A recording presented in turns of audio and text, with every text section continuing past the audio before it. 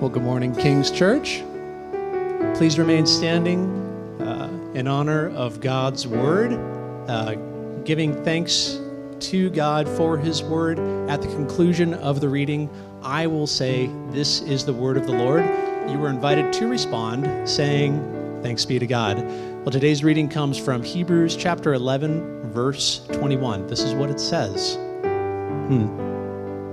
By faith, Jacob, when dying, blessed each of the sons of Joseph, bowing over the head of his staff. Bowing in worship over the head of his staff. This is the word of the Lord. Thanks be to God.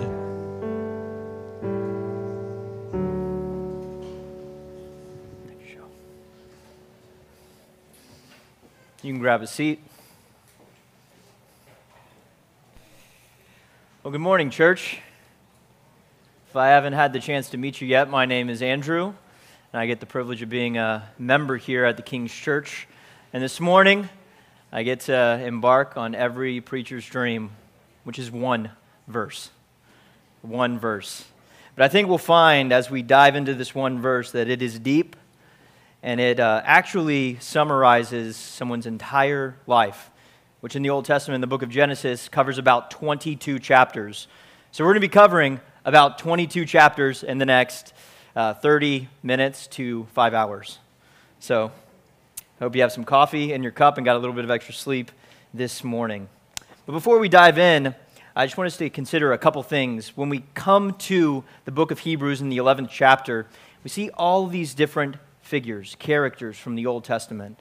And sometimes I think we can read the Old Testament. Maybe if you started a Bible reading plan at the beginning of the year, and you started making your way through Genesis, you're going to do it. 1 year, going to read the whole book. And you're asking yourself, what is the moral of this story? What is the moral of the story? And you're looking for some type of moral exemplar to show you, oh, this is it. This is the moral. And I just want to remind us at the outset, the moral to the story is that morals do not put you in the story. Only the grace of God does that. The second thing, and I think we're trained by the Marvel Cinematic Universe for this, by Superman and such characters. We're looking for heroes. We're looking for heroes in the Old Testament, right? Oh, where's the hero? Is this the hero? Is that the hero? Now, for sure, we see people in the Old Testament doing heroic things.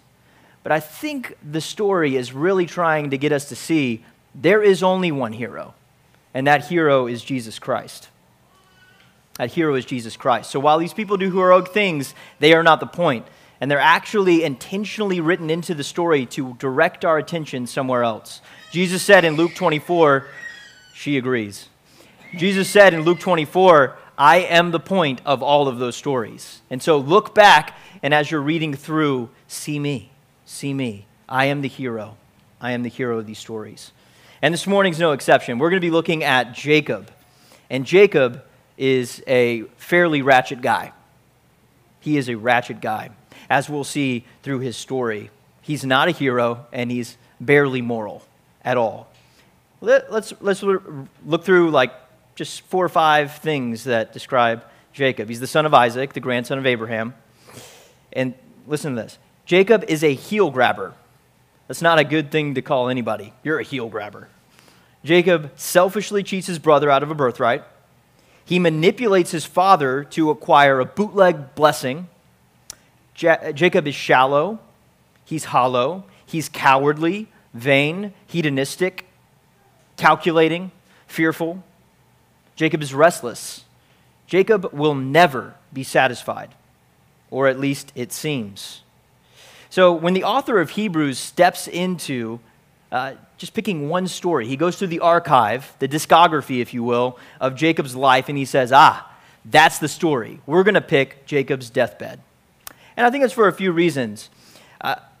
The deathbed reveals what we truly believe. When the rubber meets the road, when our mortality is right in front of us, we are shown what we're really made of, or what we're not made of. And only the things that the Lord puts there himself will stand in the face of death. And the author of Hebrews selects it also to show us that a solid, certain conviction of a better country is always evident in people who die well in the face of death. So here's our plan for the time. We've considered briefly that Jacob, not a good guy. Not a good guy. And now we're going to look at his deathbed, and we're going to say, okay, that guy seems faithful, and then we're going to come back and ask, how is that even possible? How is it possible? And so here's where we're headed this morning in our main idea. We can face death full of faith by resting in the grace of God. Let's pray.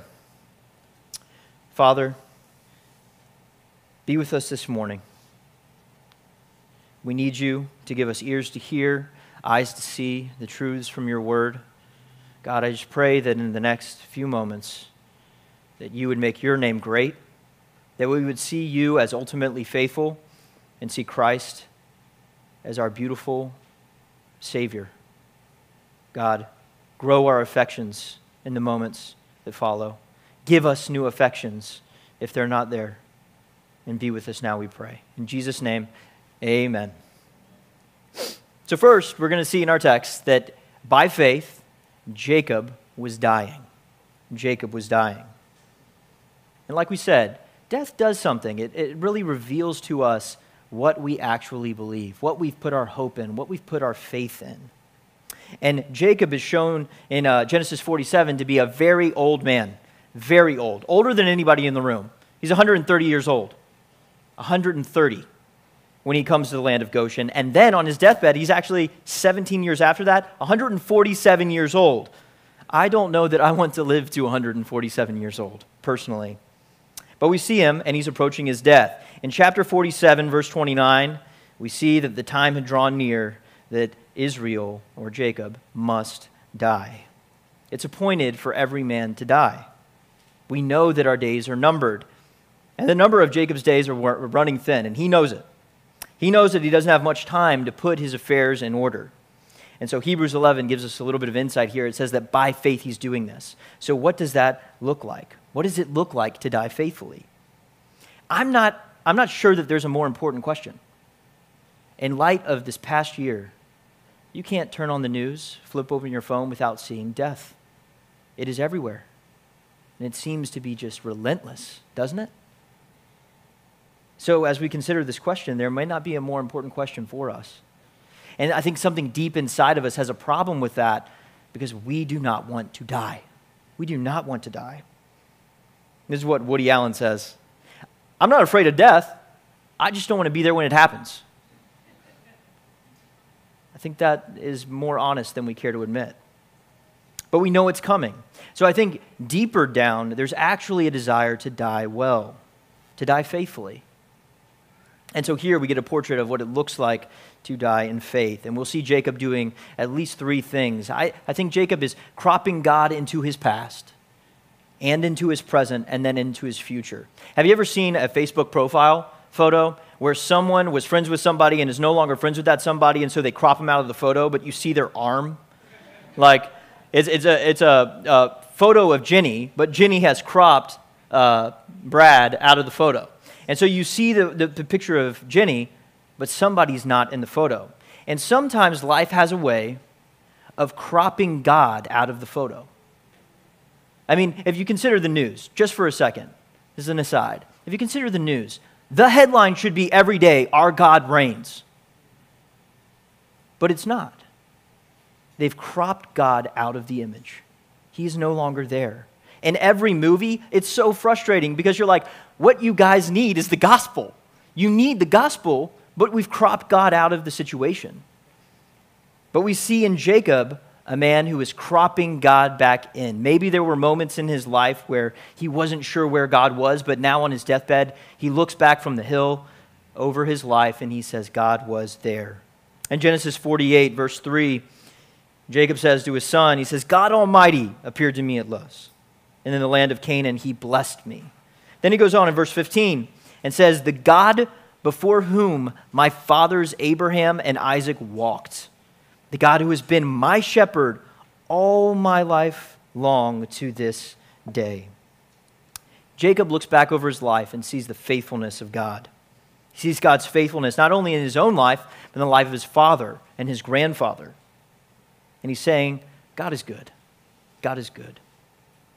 Then Jacob, like all people, of faith refers to God as his shepherd, And we immediately recognize Jacob is a shepherd, just like another shepherd, David. David would say in Psalm 23, even though I walk through the valley of the shadow of death, I will fear no evil, for you are with me.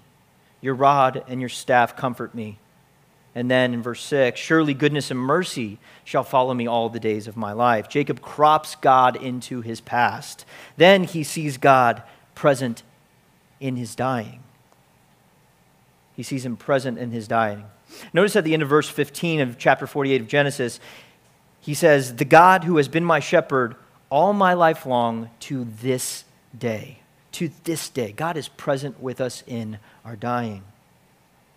And Jacob sees God as his present comfort. The God who was merciful and good is also the God who is presently in his dying merciful and good. Sometimes when those types of situations arise, we can be tempted to say, is God still good? It's not a bad question, but the answer is always yes. The answer is always yes. Then he goes on. And notice the context. Jacob has been in the land of Goshen. How did he get there? How did he get to the land of Goshen? That's a pretty long story that'll take about 20 chapters. But, summarize. Joseph, his son, became prime minister of Egypt. Then he called for his father to be given sheep and to become a shepherd in the land of Goshen. So he's been there about 17 years. And we see a couple things in his journey to Goshen that are interesting.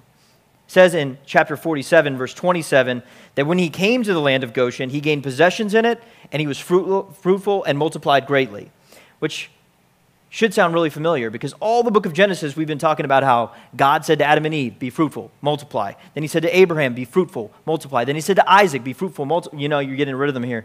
And then he made promises to them that they would be fruitful, multiplied. He would give them a land. He would be their God. They would be his people. Over and over and over. But Jacob recognizes from his deathbed in the present moment that this is not where they were meant to be. That Egypt isn't the promised land.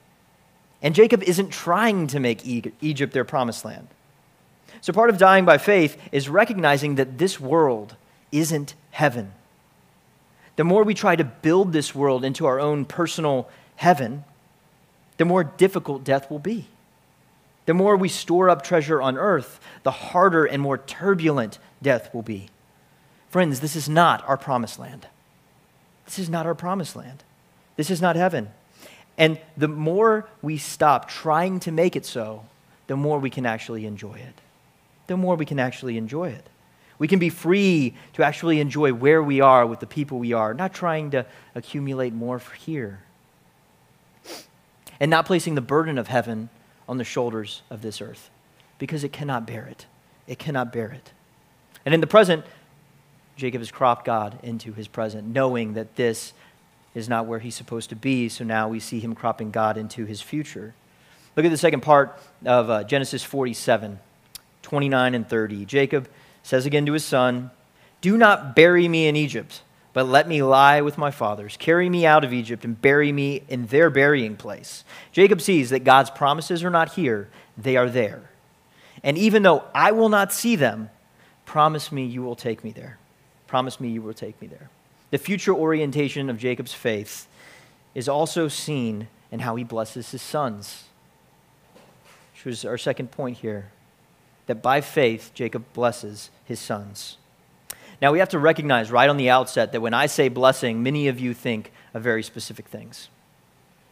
And in a lot of ways, the culture and the world has hijacked this word to mean a lot of things that it does not mean. So when I say the word, maybe you think of something present, or something past, or something future, maybe something relational, maybe something material. And the word carries a lot of cultural weight and significance, doesn't it? We hear, even on the radio, #blessed. Right? And we throw it around, kind of tongue-in-cheek. You know, new shoes, blessed. New house, blessed. I just got married, blessed. Single origin coffee, blessed. Negative COVID test, blessed. Found the car keys, honey. I'm blessed. Wow. And blessing is reduced to the good things God brings into our life. And if we operate like that, life's going to be hard because we will struggle to see that God has been the shepherd all the days of my life, won't we? If only the good things in our lives are blessings. But I think it's too small of a view. What we see in Jacob's blessing of Joseph's sons is very different than this. Jacob, from his deathbed in Goshen, gets word to Joseph and says, hey, come on down to the land of Goshen. It's a pasture. Watch your step. I'm going to bless you. And this is ridiculous for several reasons, at least on the surface. The first is Jacob's low position. Consider this. Jacob is a shepherd. He works with livestock, and he's been wandering nomad all of his life. He is even ethnically other than the Egyptians. In fact, historians suggest that Egyptians looked down at shepherds, anyone who cared for livestock. And Joseph, when he gave them the land, right, says to Pharaoh, hey, they'll just look after your sheep. Let them in. Oh, great. They can take care of the sheep. That's awesome. Let them do it. And so he gives them the land. To make matters worse, Jacob is monotheistic. He believes in one God. The Egyptians are polytheistic. They believe in a plurality of gods.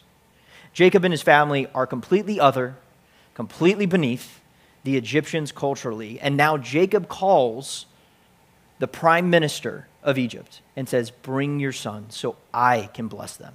See how upside down that feels? It seems so upside down. Now let's consider Joseph's high position. Now imagine Joseph, the prime minister of Egypt. His boys are royalty. These two sons are being raised with a silver spoon, with privilege, dignified, set apart. They're being educated at the highest level and groomed for success and position. And now we see Jacob's blessing of the sons is not a material endowment. It wasn't something they could touch or even see. It wasn't even the transfer of a trust. Instead, it was introducing them to the God who had the resources to bless them. The blessing was in the hands of God, and Jacob knew that. So by faith, he blesses the boys. Let's look at that. By faith, he blesses the boys. This is what he says in chapter 48, verse 5. He says, and now your two sons who were born to you in Egypt before I came to you in Egypt are mine. Ephraim and Manasseh shall be mine, as Reuben and Simeon. And the children that you fathered after them shall be yours. They shall be called by the name of their brothers in their inheritance. Again, Jacob's lost his mind. What he's saying right here is, I'm going to adopt your kids. I'm going to adopt them. And they're just be just like Reuben and Simeon, who are nobodies. The sons of the prime minister of Egypt, and they're going to be like these nobodies. I'm going to adopt them. He must have lost his mind. The next thing he goes on to do is we're told that he blesses them and that his eyes are bad. He needs to go to the optician, get those eyes checked out. In verse 10 of 48, he says, now the eyes of Israel were dim with age, and he could not see. Thank God for glasses. This sounds real familiar, doesn't it? And he goes on, and Joseph took them both. I'm going to summarize this. Joseph walks in with the sons, and he takes his firstborn, puts him in his left, which would be Jacob's right, because the right hand was the hand of blessing, puts it out, and he's like, this is my boy. That's the one. And then he takes his other son, and he holds him kind of over here. You know, this is the son, the firstborn. And Jacob comes up, you know, I imagine his hand shaking, and he just does one of these numbers, and he blesses the secondborn. Blesses the secondborn. But I think when he mentions the fact in Genesis that his eyes were dim, we should immediately be thinking of last week. Pastor Ian taught all about how Jacob deceived his father, whose eyes were dim. It connects immediately. And we know that although Isaac was deceived, by faith, Jacob was not deceived. He blessed the firstborn. He blessed the secondborn, Joseph puts the firstborn in place, and Jacob blesses by reversing his hands. The detail is unmistakable. It's saying, no, this is the one God chooses. Not the one that's in the right position, but the one that God would will. Charles Spurgeon is helpful. I love what he says. He says, faith prefers grace to talent, piety to cleverness. She lays her right hand where God lays it, and not where beauty of person or quickness of intellect would suggest. Our best child is that which God calls best.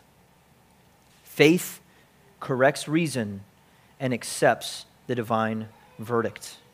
Faith corrects reason and accepts the divine verdict. And Jacob here recognizes the ways of God and acts accordingly. He is no longer trying to do what's best on paper for him. That Jacob we looked at the beginning would have done everything he could. He would have recognized Joseph's position. How can I manipulate and get into the favor of that? No. Now we see Jacob is just trying to do what pleases God. He is trying to do what pleases God. And then the next thing we see is that he's not drawing from his own ability. The first half of his life, he's trying to draw from his own cleverness, his own ability, his own riches, his own resources. But now we see something very different. So maybe you're here this morning and you've got a lot. And maybe you're here and you have nothing. But no, regardless of your status, that if you are in Christ, you are blessed. You are blessed. Our classes have been going through the book of Ephesians, and in Ephesians 1:3, this is what it says. Blessed be the God and Father of our Lord Jesus Christ, who has blessed us with every spiritual blessing. Where? In heavenly places. In heavenly places. We may always in this life be trying to make $1 out of 50 cents. We may always be trying to do that. That may always be a struggle. But in Christ, you are blessed with a blessing that no moth can destroy and no stock market can determine. Jacob draws on the riches of God to bless the children, and he points them to the promise, knowing only God can see it through. Then the third thing we see, by faith, Jacob worships. He bows in worship. In the moments leading up to his death, he was worshiping. He was worshiping. We see what Jacob values the most in this moment. And what he valued the most was God. First, we see that Jacob is grateful to God.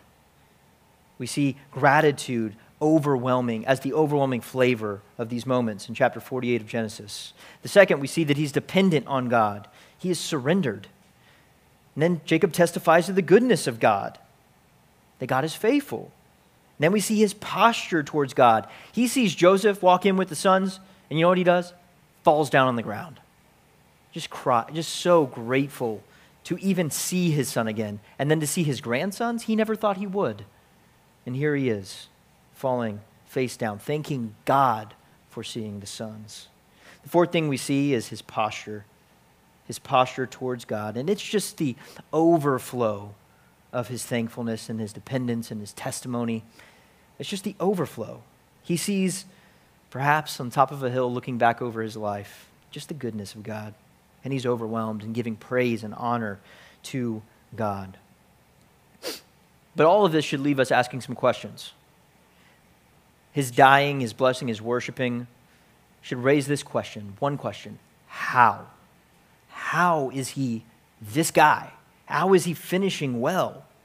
How does the heel-grabbing, selfish, lying, manipulating, hollow, cowardly, shallow, vain, hedonistic, calculating man, Jacob, die, bless, worship by faith? And the answer is in Ephesians 2:8. By grace, through faith. The same way that you and I have any hope of having faith in the face of death is by grace alone, through faith. And the key to understanding this is in the last phrase of our text in Hebrews. It says, by faith Jacob, when dying, blessed each of the sons of Joseph, bowing in worship over the head of his staff. Stick with me, family. Over the head of his staff. Something had happened. Something had happened. Something was different.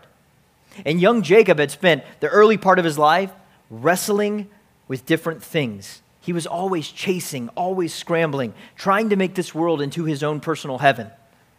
And in doing so, he created hell for everyone else.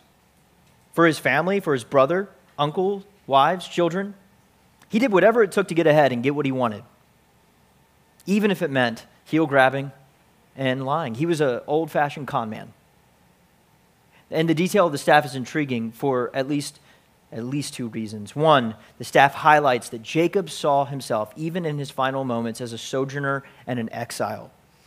And this theme runs all the way through the scriptures, that this is not our home. We are sojourners. He leans on his staff as a tool of his trade, the symbol of his wandering, and the emblem of his sojourning. Secondly, and most significantly, bowing over his staff reveals his physical brokenness. His physical brokenness. He couldn't even stand on his own. And he could not stand on his own anymore because he encountered the grace of God. The staff is so much a part of Jacob's story because it recalls the night that he wrestled with God and was shown grace. So what changed? Jacob encountered grace. Turn to Genesis 32. We're going to read a good chunk. So if you have your iPhone, your Bible, whatever you got, flip it open. Jacob encountered grace. On the night before he's about to meet his brother Esau. Last time he saw Esau, previously on Jacob's life, last time he saw Esau said, I'm going to kill you. And now it's been years have passed, and he's about to go see Esau, and he is afraid. He is afraid of what Esau might do. And the night in between his fear and his confrontation, we see this story. In verse 24, we'll pick up Genesis 32. And Jacob was left alone, and a man wrestled with him until the breaking of the day. When the man saw that he did not prevail against Jacob, he touched his hip socket, and Jacob's hip was put out of joint as he wrestled with him. Then he said, "Let me go, for the day has broken." But Jacob said, "I will not let go until you bless me." And he said to him, "What is your name?" And he said, "Jacob." Then he said, "Your name shall no longer be called Jacob, but Israel, for you have striven with God and with men and have prevailed."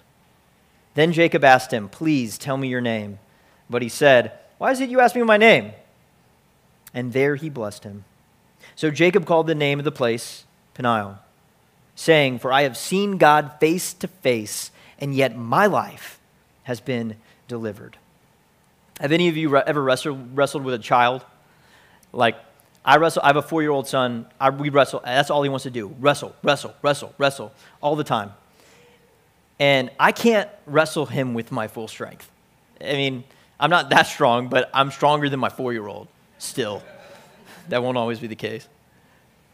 But you hold back. And that's exactly what's happening here. They're wrestling till dawn, and they seem to be evenly matched after hours of strain and struggle.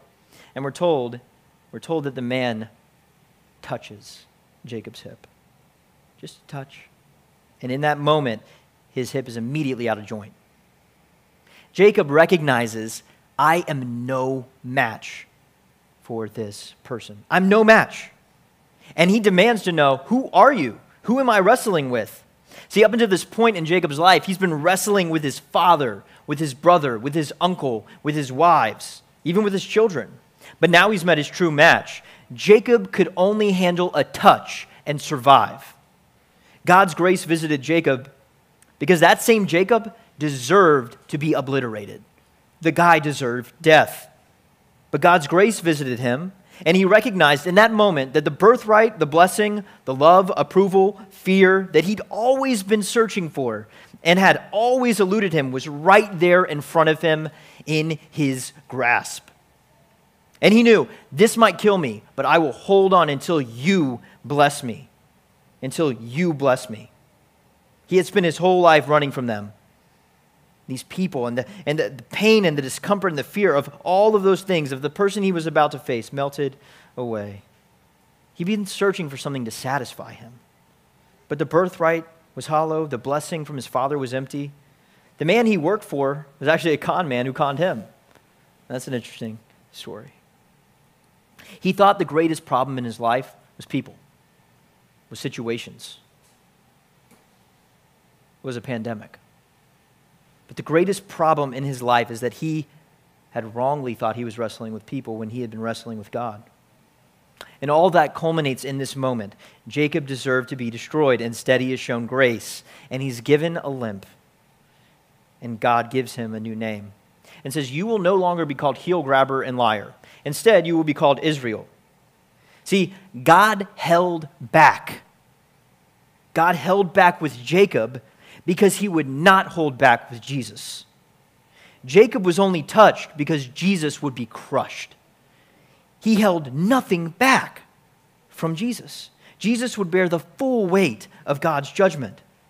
In Romans 8:32, that's what it says. He who did not spare his own son, but gave him up for us all, how will he not also with him graciously give us all things? He did not spare. He poured out. It wasn't a simple touch. It was the full weight of divine judgment. Jacob deserved death, but instead got a blessing. Jesus deserved a blessing and instead was given death. Isaiah 53 says that he was crushed for our iniquities. Maybe you've made a deal with God. Maybe you've been seeking a material, relational, physical blessing from God. And in desiring these things, you've made these good things God things, ultimate things. Put down religion. Seek God. Seek God. He is the blessing in himself. Let him do the work only he can do and give you the blessing that you do not deserve. Maybe your name is not Jacob. But as I was studying this story and reading this story, a lot of different cultural weird stuff's going on. But I am Jacob. I am so much like Jacob. Maybe you've been wrestling. Maybe you've been running. Or maybe you're here and you're limping. Either emotionally, relationally, physically. Maybe you're limping. All who are in Christ have limps. But we will never be crushed because we've been shown grace. Christ was crushed in our place so that although we experience hardship in this life, life is hard. We will not be put to shame in the life to come. Our blessing is secure. By faith, Jacob died, believing the God of grace was always with him. By faith, Jacob blessed the sons of Joseph, even though he had no position or status. Instead, he relied fully on the Lord to bring about the promise. And by faith, he worshiped, leaning on his staff, which was a constant reminder of God's grace to him. Jacob died by faith because he who began a good work was faithful to see it through. It wasn't Jacob. God was faithful. So family, this morning, lay down the blessing you seek for the blessing he gives. And if you have received this blessing, share it with others until our faith is made sight. All of our hopes are realized, and all that's left is love and adoration. We'll just stand in awe of this God who showed us so much grace. Let's pray. Father, you are so good and holy and worthy. You are life. In you is everlasting life, Father. We cannot find it anywhere else. Open our eyes, open our ears, open our hearts to seek you as our ultimate treasure. You tell us to seek first your kingdom and your righteousness, and all other things will be added unto us. God, we're so grateful for your word. Be with us now. Convict us of the areas where we fall short, and help us see our limps as constant reminders of our need for the cross. May we be grateful for the ways that you reveal yourself to us in these things, we pray. In Jesus' name, amen.